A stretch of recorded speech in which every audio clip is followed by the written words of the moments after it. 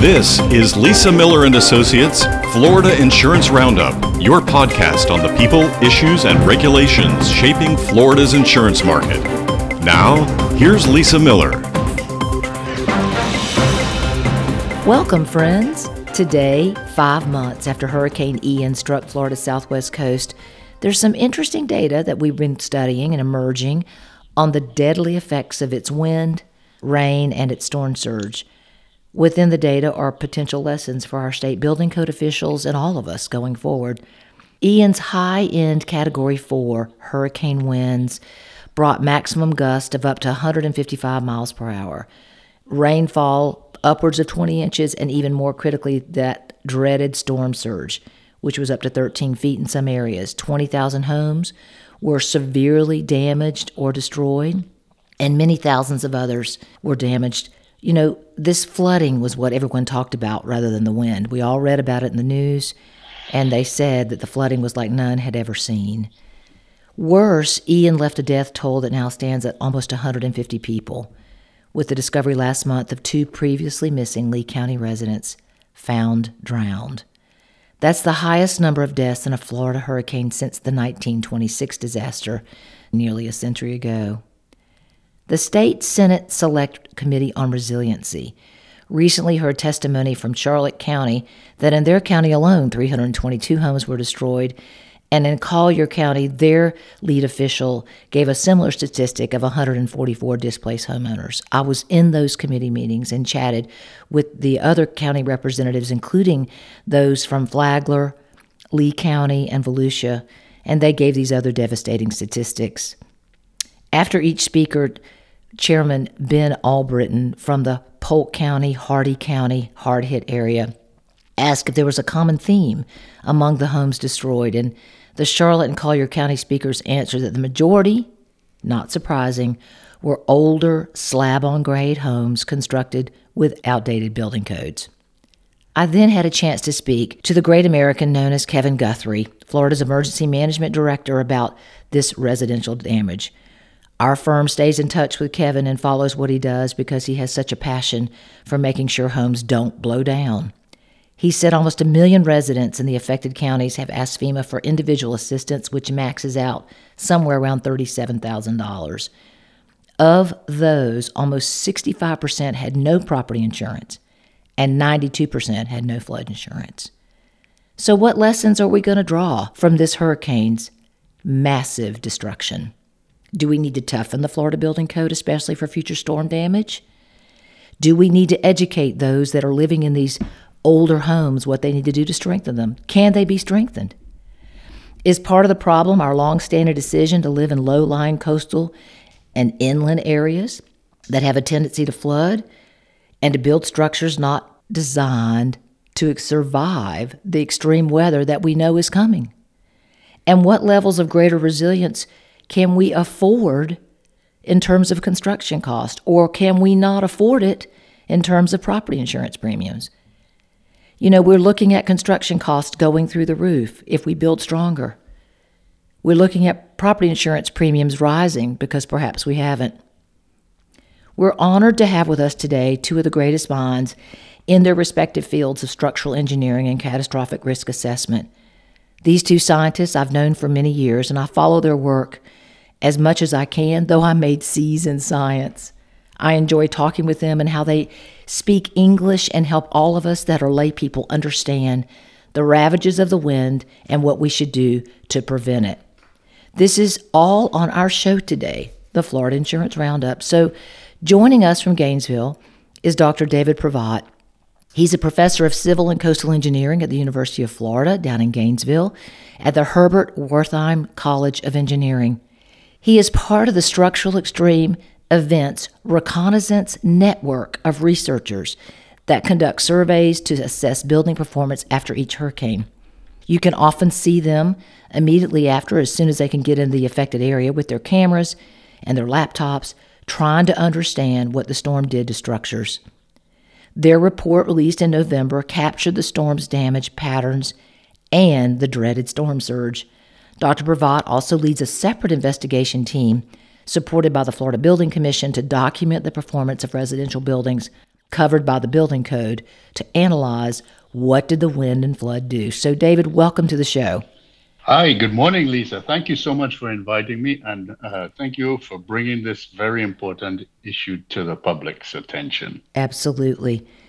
And returning for a second visit is my good friend and colleague, joining us all the way from Boston, Dr. Karthik Ramanathan. He's the Vice President of Research at Verisk, the worldwide data analytics and risk assessment firm, and he led the catastrophe modeling team that put Hurricane Ian's initial insurance and reinsurance losses at between $42 billion and $57 billion, not including the flood damage and losses. Our longtime listeners will remember Karthik from one of our past Hurricane Michael podcasts, where we discussed why the Panhandle wasn't hurricane strong for Michael's Category 5 wind speeds. Karthik, welcome back to our show. Thank you, Lisa. It's an honor to be here. I always enjoy talking to you, and it's really nice to talk to David as well.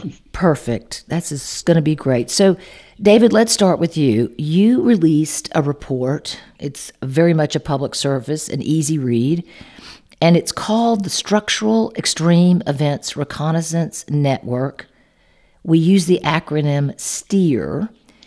And as I told the audience earlier, it's a volunteer group of very smart scientists and skilled university researchers from around the country that come together within a few days after a huge storm like Ian, and you're walking the fields and you're surveying the damage. And I know that all of you specifically look at structural building damage, and we'll have a link to the report in our podcast notes, but tell the audience why they should read it and how it can help them and what's in that report.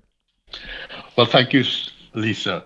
STEER really is sponsored by the National Science Foundation, federal research, and therefore its results, its findings belong to all of us. And I'm very proud to say that. We have about 400 members, including many who are practicing engineers, PEs, and folks working in the manufacturing of products in coastal homes. The first thing I would probably want to say is perhaps a little correction.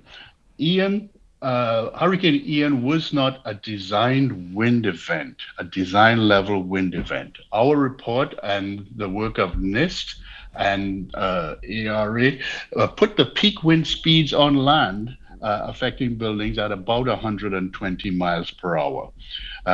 This compares to the design level wind speeds for Collier County, for instance, or Lee County, of about 154 to 160 miles per hour. So the damage that we saw was really, as you said, Lisa, the flooding damage severely impacted many homes, but in particular, it was the manufactured homes on Fort Myers Beach and slab-on-grade homes. As the committee recorded, were mainly older homes. The good news, if there is any that we can draw from this, is that recent construction built to the recent Florida Building Commission or Building Code standards, they performed well, even in areas where they were impacted by the 13-foot high storm surges.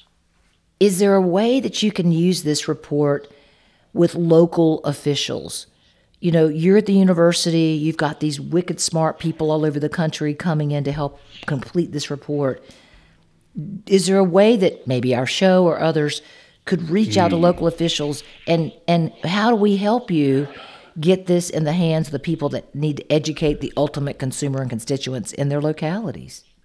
Well, thank you, Lisa. You know what? One of the saddest parts for me, I'll pause here, is I've done this in Hurricane Matthew in 2016, and then in Hurricane Irma in 2017, and then in Hurricane Michael in 2018, and now Hurricane Ian in 2022. I'm seeing the same patterns, okay? As smart and as interested and as focused as we are, the engineers here, all we can do is report to the next 22 million Florida residents, hey, we experience storm surges, we experience high winds, if we don't harden our communities or retreat and move them away from these intense events, we will repeat what we've seen here 5, 10, 20 years down the road. So the the value of my report is to help a population understand their risks and to give them the options of what perhaps would be alternatives to doing just the same things we've done for the last 20, 30 years. We're going to help you, David, get this report in the right hands of the people that need to hear it. I don't want to wait for the next storm for you to say we did the same thing. So I'll buck it over to Karthik. You know, the Extreme Event Solutions model, formerly known as AIR Worldwide. And for our listeners, there's about 4 catastrophe models in the world that help insurance companies, reinsurers, banks, others understand the vulnerabilities of communities, how to anticipate losses when events occur. And Karthik, if you can take it from here, talk about what your model does, how it can help even, like I say, I want to actually get it into communities and get more communities to use it for vulnerability purposes. Tell us about the model, how it works, and what your process was to come up with that $42 billion to $57 billion estimate accounting for what occurred in Hurricane Ian. Thanks, Lisa. So catastrophe models, as you all know, they are excellent tools. Of course, they help you price the value of risk that communities and individual homes or individual policyholders are faced with, to come up with a realistic number that could be charged as premium. But then catastrophe or extreme event models can also act as excellent platforms for you to test out the impact of mitigation measures. So let's say, given that we are talking about Hurricane Ian, if one of these communities, especially the coastal communities, decide to install a flood wall to protect properties and the areas that they service from being impacted the way they were impacted, you can use extreme event models or catastrophe models to test the effectiveness of certain mitigation measures. Verisk does a lot of community outreach through the work. In fact, one of our missions is to promote global resilience, because insurance, the way I look at it, is the best form of mitigation if used properly. Lisa, you more than anyone knows the impact of assignment of benefits and fraud. But keeping that aside, insurance, when employed properly, is the best form of mitigation, because the homeowners are able to get paid for the damages that their individual homes or businesses are facing, to help them come back to the form and shape that they were prior to the disaster. I've been to the Boston offices of Extreme Event Solutions. There's about 400 scientists that are there, wind engineers, meteorologists, hydrologists. It's a fascinating company that does a lot of great work that not a lot of people know about. When you release these estimates, do you hope that this will give kind of a wake-up call to say, look, these numbers are in the billions? And what is it that we can do? Certainly listening to what David's saying, I'm tired of saying the same thing for 5 and 6 and 8 storms, and we don't seem to be seeing any changes. When you release the estimates, who's using those estimates? Karthik? Great question. Thanks for that, Lisa. The estimates and the event sets that we actually create what we call an event set that our clients can run through the models that they license from us, and they can look at their insurance portfolios against these event sets and understand what is the loss potential that they could likely see. In my understanding, companies use these estimates in a variety of ways. They can decide where to deploy their claim adjusters, because they can see what the model is saying as being the hard hit areas and the magnitude and volume of claims that are likely from some of these areas. So it can help with resource prioritization at their end, in an effort to help people more quickly. It also helps them understand if they have enough capital to essentially deploy in the aftermath of these events. So those are two use cases. We, of course, some of the estimates that we put out, the press releases that we make, is open to the wide world. The governments, local governments, or the offices of insurance regulations in these states that are affected by these events can absolutely take a look at them to understand what lies ahead of them in terms of the loss potential. And to go back to something that David said, it is absolutely a recurring theme. As you know, Lisa, you have helped us with getting our boots on the ground in the immediate aftermath of many of these events, where I've just given you a phone call and you have helped me put out our teams to survey damage in an attempt to better some of these loss estimates. Absolutely see a recurring theme. In fact, ironically, last year, 2022, when Ian made landfall in Southwest Florida, was the 30th anniversary of Hurricane Andrew.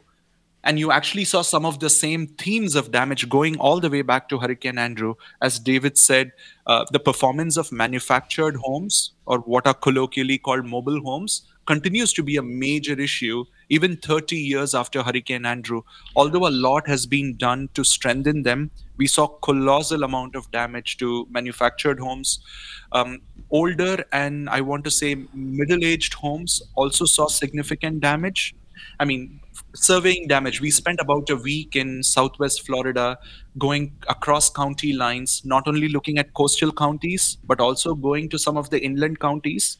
And you'll be amazed, beyond Lee County, Charlotte County, Sarasota, and Collier counties, which were right along the coast, which saw the direct impacts, if you will, of coastal winds and coastal storm surge. If you look at the losses and the claim magnitudes from some of the inland counties like Volusia or Orange or Polk, Volusia again is a coastal county on the other coast of Florida, it's pretty staggering. And some of these counties almost rank similarly in terms of the losses or claims that they have seen, similar to a West Coast county such as Collier. And it begs the question, what is producing these losses? And I'm again only purely talking here about wind losses, because as you know, flood insurance penetration is still pretty poor in Florida, and a bulk of those losses get paid out by the National Flood Insurance Program, operating under the auspices of FEMA. But even on the wind side, some of these inland counties saw significant amount of claims, primarily coming in from roof damage. And to me, it's mind-boggling, saying the same state which sort of pioneered wind design, not just in the United States, but sort of across the world, is seeing some of the same issues 30 years on in an event like Ian. I'm absolutely in awe of how we have got to work together to take the good information between you two scientists and get it out into the general domain, which brings up, David, I listened January 24th, the Senate Community Affairs Committee talking. It was a 35-minute meeting. We'll put the meeting minutes, the meeting committee packet, and the link to watch the committee. And there were three components of discussion at that meeting. One was the history of the building code. Second was to talk about, the whole milestone inspection process, which, of course, are those inspections where the legislature wants to make sure that high-rise buildings are inspected properly so we don't ever, ever, ever have another collapse like the Surfside Champlain Towers. And then third, it was a discussion of the report about that went into a deep dive about that collapse. And David, can we talk about coastal erosion? What do we do to prevent it? What do we need to do to strengthen buildings that are on the coast? They're already there. Does your team look at that particular trend and the vulnerabilities coastal erosion causes for these gorgeous buildings on the water? And the reason I'm asking is because we saw Hurricane Nicole 43 days after Hurricane Ian, and all that footage of the water washing away the shoreline and those buildings teetering on collapse. What are your thoughts about that, David? So let me take you back to 2016. Remember Hurricane Matthew? Mm-hmm. It didn't make landfall, and yet the east coast of Florida was eroded perhaps not as badly as in Nicole, but it was eroded. So let's maybe step back and unpack this whole question of what we have. Hurricanes have happened for millennia. Native Americans lived in harmony here, and who knows what they saw in their impacts, but do you think that there may be a reason why Florida never had that high a population of Native Americans before the Spaniards came to St. Augustine? We have the same hurricanes today. They're no more intense, they're not larger, nor are they more frequent than the hurricanes that have happened over the last 5,000 years. So what is happening? We have more construction. We have more people building on barrier islands. Barrier islands are called barrier islands, I think, because they were meant to protect the mainland shoreline from these storm surge, from these damages, and they're meant to move. The sand moves with the wind. Hurricanes, they are natural hazards. This is just how things are. We have it in our collective possibility to build wherever and however we choose to build. At this point in Florida, after having populations increased by 4 times since the 1970s and 1980s, we really have to stop and ask ourselves, how much further, how much money, how much federal effort should we put into securing and holding on with our biting nails to small pieces of land, as opposed to leaving and understanding what is happening on a natural basis? Got it, David. I never really connected the dots. We hear about extreme event solutions, extreme events. It's coming, it's getting worse. But the perspective you're bringing to this podcast is that they're not worse. We just have more construction that's affected by it. We put these gleaming buildings on the coastline, and the storms hit, the erosion happens, and we wonder what happened. Karthik, what are your thoughts about that? Thanks, Lisa. And David put it brilliantly. That's an amazing historical perspective about population growth. So here is another mind-boggling fact to me. In June of 2022, there was a report that was put out by the Florida Department of Environmental Protection, which evaluated the level of erosion along the entire Florida coastline. And if you look in that report, there's a beautiful map that is published with a legend. And Volusia County, which is where Hurricane Nicole made landfall, already had warning signs, as the report identified over 20 miles of critically eroded shoreline. This is in June of 2022. Now, if you fast forward to November after Hurricane Ian, because Hurricane Ian had further ravaged the coast, compromising the coastline, and it essentially undermined any restorative effects that might have been underway. And although only it was a low category 1, Hurricane Nicole, it produced surge, which was further compounded by a high tide, and it took direct strike on an already critically eroded coastline, ultimately exposing the shortcoming that was highlighted in that report. So it is also sort of looking at the risk as it exists and acting in a timely fashion, because to me, this is something that could have been mitigated. But it's just that, the fact that risks are identified, and you compound that with what David rightly said, we are building in areas where we are not supposed to build. And further, we are building in a manner that is not necessarily resilient by putting homes on slab foundations, is what led to a disaster that, according to me, my humble opinion, could have been 100% mitigated. You heard it here first, audience. You have 2 scientists saying what we all know: don't build where it's risky or too risky, and then we all pay. So moving on from Nicole and Ian, we know that the vast knowledge of engineering, risk modeling, can be made available not just to the insurance and reinsurance industry. So Dr. Pravat, of your work life, your workload, is a majority of it spent with communities, or is it just academic research? And if it's not spent on the ground in communities, what is it we need to do to help you and great scientists like Karthik roll up their sleeves and spend 80% of your time spreading the good word versus more academia? What are your thoughts? Well, let's choose that 80% number. Do you know 65% of our residential houses were built before Hurricane Andrew, before the building code changed following Hurricane Andrew? Wow. Okay, so what we're facing is we're just not at scale yet to really impact future changes in our mitigation. Building construction may be, 1, 2, 3% added inventory per year, but so far no one has really got their hands around to saying that my house in Gainesville, which is built in the 1990s, and when I go up and I look at my roof, or I look at the fact that I don't have a shear wall in any place of it, I know it needs to be retrofitted. But even me as a structural engineer, what can I do? How can I get it? I don't even have, a supply chain of contractors who would be willing to take on a job like that. Imagine multiplying my need to mitigate my one house by, 5 million, 10 million houses. How many houses are there in Florida, right? And so these are the kinds of things.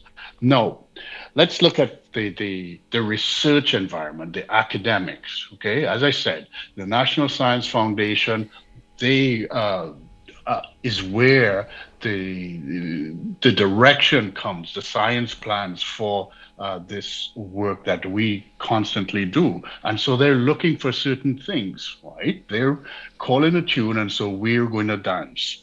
But to my mind, if I wanted to make the greatest impact, it would be to understand how do I, as a structural engineering researcher, get myself involved to support policy changes that ensure, one, strong building codes, and two, doing the research that will actually retrofit houses at scale, not one house at a time, one neighborhood at a time, one town at a time. It is not until we get to these places whereby we can get some work done. We engineers have been educated. We have been given the opportunity to play with tools by the public.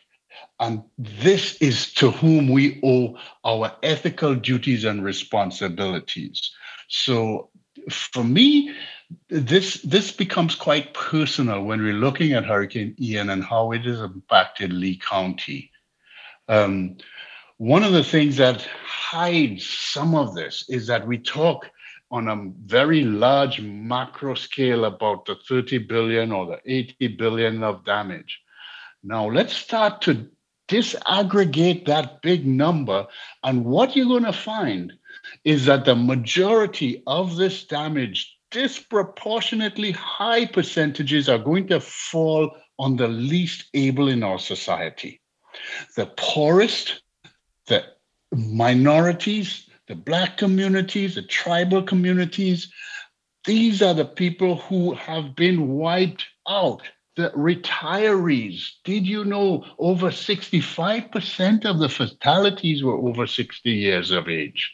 Right? So the things that we have to look at is not just that median, that modal middle of the bell curve. We're looking at the extremes of the population, and these are the people who don't even know that engineers and scientists are out here working for them. And scientists and engineers, we're not working for that level of the population. One of the low-hanging fruits, as Karthik mentioned, could we please develop better, stronger, more resilient foundations for manufactured homes? It can be done. It has been done. We need to implement. And that is the things that I think would be a nice switch for us to go forward.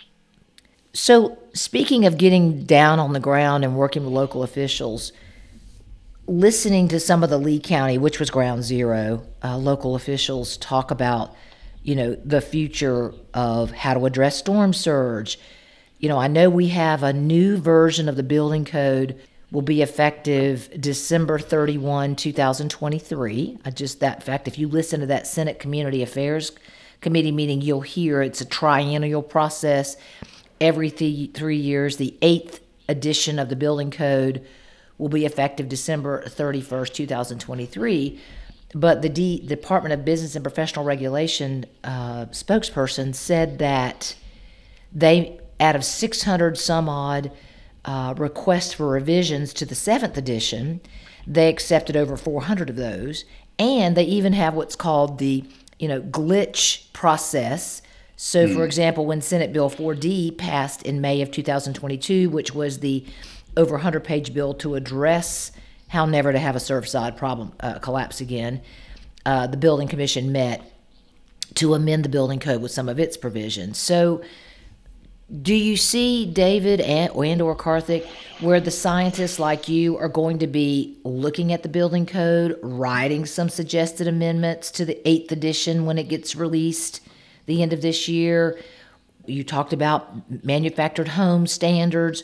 What do you see in the next 2 to 3 years over the next triennial discussion points to develop the 9th edition of the building code that you would recommend off the top of your head? Karthik, any thoughts?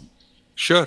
A couple things that, again, I don't know if I might necessarily be in the same position to make recommendations coming from the corporate world as my friend David would be and his colleagues would be. They're perfectly suited so. But if you look at past events, here is where I feel the building codes can make significant progress. Again, looking or resonating from patterns that were seen not just in Ian, but also going back to Michael and Irma and other events that Florida has seen in the recent past. It would be really instructive to take a closer look at screened enclosures, because this is a common theme. I mean, especially when we were on the ground looking at damage in Lee County and some of the adjacent counties, there was a significant amount of damage that was attributed to screened enclosures. Maybe something to harden them and prevent them from getting damaged, because if you have to replace a screened enclosure, you're looking at a claim to the magnitude of about $5,000 or $6,000, and given the inflationary environment that we are in, it's probably even higher. I think it's about time to almost recommend window protection across the board in Florida. Oftentimes, residents complain, am I in a wind-borne debris area? Am I not in a wind-borne debris area? It fairly doesn't cost a lot to install window protection systems or opening protection systems. I hope the building code will just say, irrespective of where you are in Florida, inland or coastal, within the wind-borne debris or outside the wind-borne debris region, just make the entirety of the state in the purview of the wind-borne debris regions. Manufactured homes, unfortunately, fall under a federal standard. It falls under the Housing and Urban Development Standards. Although states can have certain local amendments in place, I hope to the fact that David said, if foundation design for manufactured homes can be looked at closely, and even importantly, if they can be enforced to the same degree as some of the other regular single-family home enforcements take place in Florida, I think it will go a long way in mitigating damage following such events. David, I think you could actually ask Karthik to write some of that down, and we can submit it to the Building Commission. Again, knowing that the Building Commission, as I said, had 620 some odd recommendations over the 3 years, they approved over 400. Perhaps there are things that we could sit down with the Building Commission at one of their public meetings and say, we've been there. We, like you said at the beginning of this podcast, I've been to every storm since dirt, basically, not over 5,000 years, but you probably feel like that. And here's what I would do if we want to see better outcomes. What are your thoughts, David? Well, what if I told you, if I had my druthers, I wouldn't go to the building code? I tell you why. I see that what we should be looking at is how do we create a resilient community born in the 22nd century? It takes about 50 years of one by one buildings, of planning, et cetera, to get there. So in fact, we probably have about 10 years, 20 years now before we start doing things right, so that in 2100, we have resilient construction in Florida. I tell you where I would spend my time. It is the interdisciplinary research between the economics, urban planning, and engineering analysis that will be necessary for us to, on a macro level, resite our coastal residential communities further inland. Converting the land right along the dangerous coastlines to other uses. Find ways to buy out properties, move entire people to safer areas, and ultimately, how about this? Conceive of a more compact, pedestrian-friendly community landscapes that people can thrive in.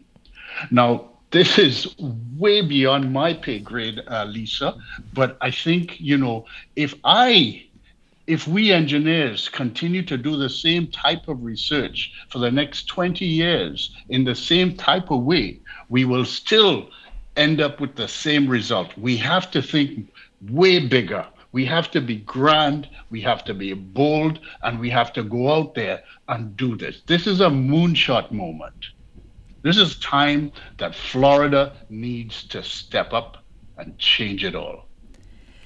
And with that, I am so grateful to have you two incredible scientists on our show today. We'll have a link to all of the various reports and information that we discussed today, gentlemen. And I just want to thank you, David. That was a perfect ending to a great visit that we've had today. Thank you for being here, David. Thank you so much. I was happy to be here. And Karthik, again, thanks for coming back to the show.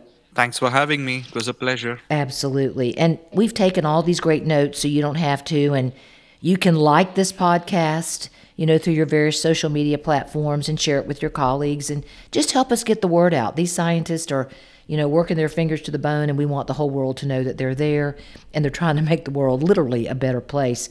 Tell us what you think about what we've chatted about today. I'd love to hear your experiences about Hurricane Ian damage and rising insurance rates and everything else that we seem to continue to research and talk about on this show, where you can call us.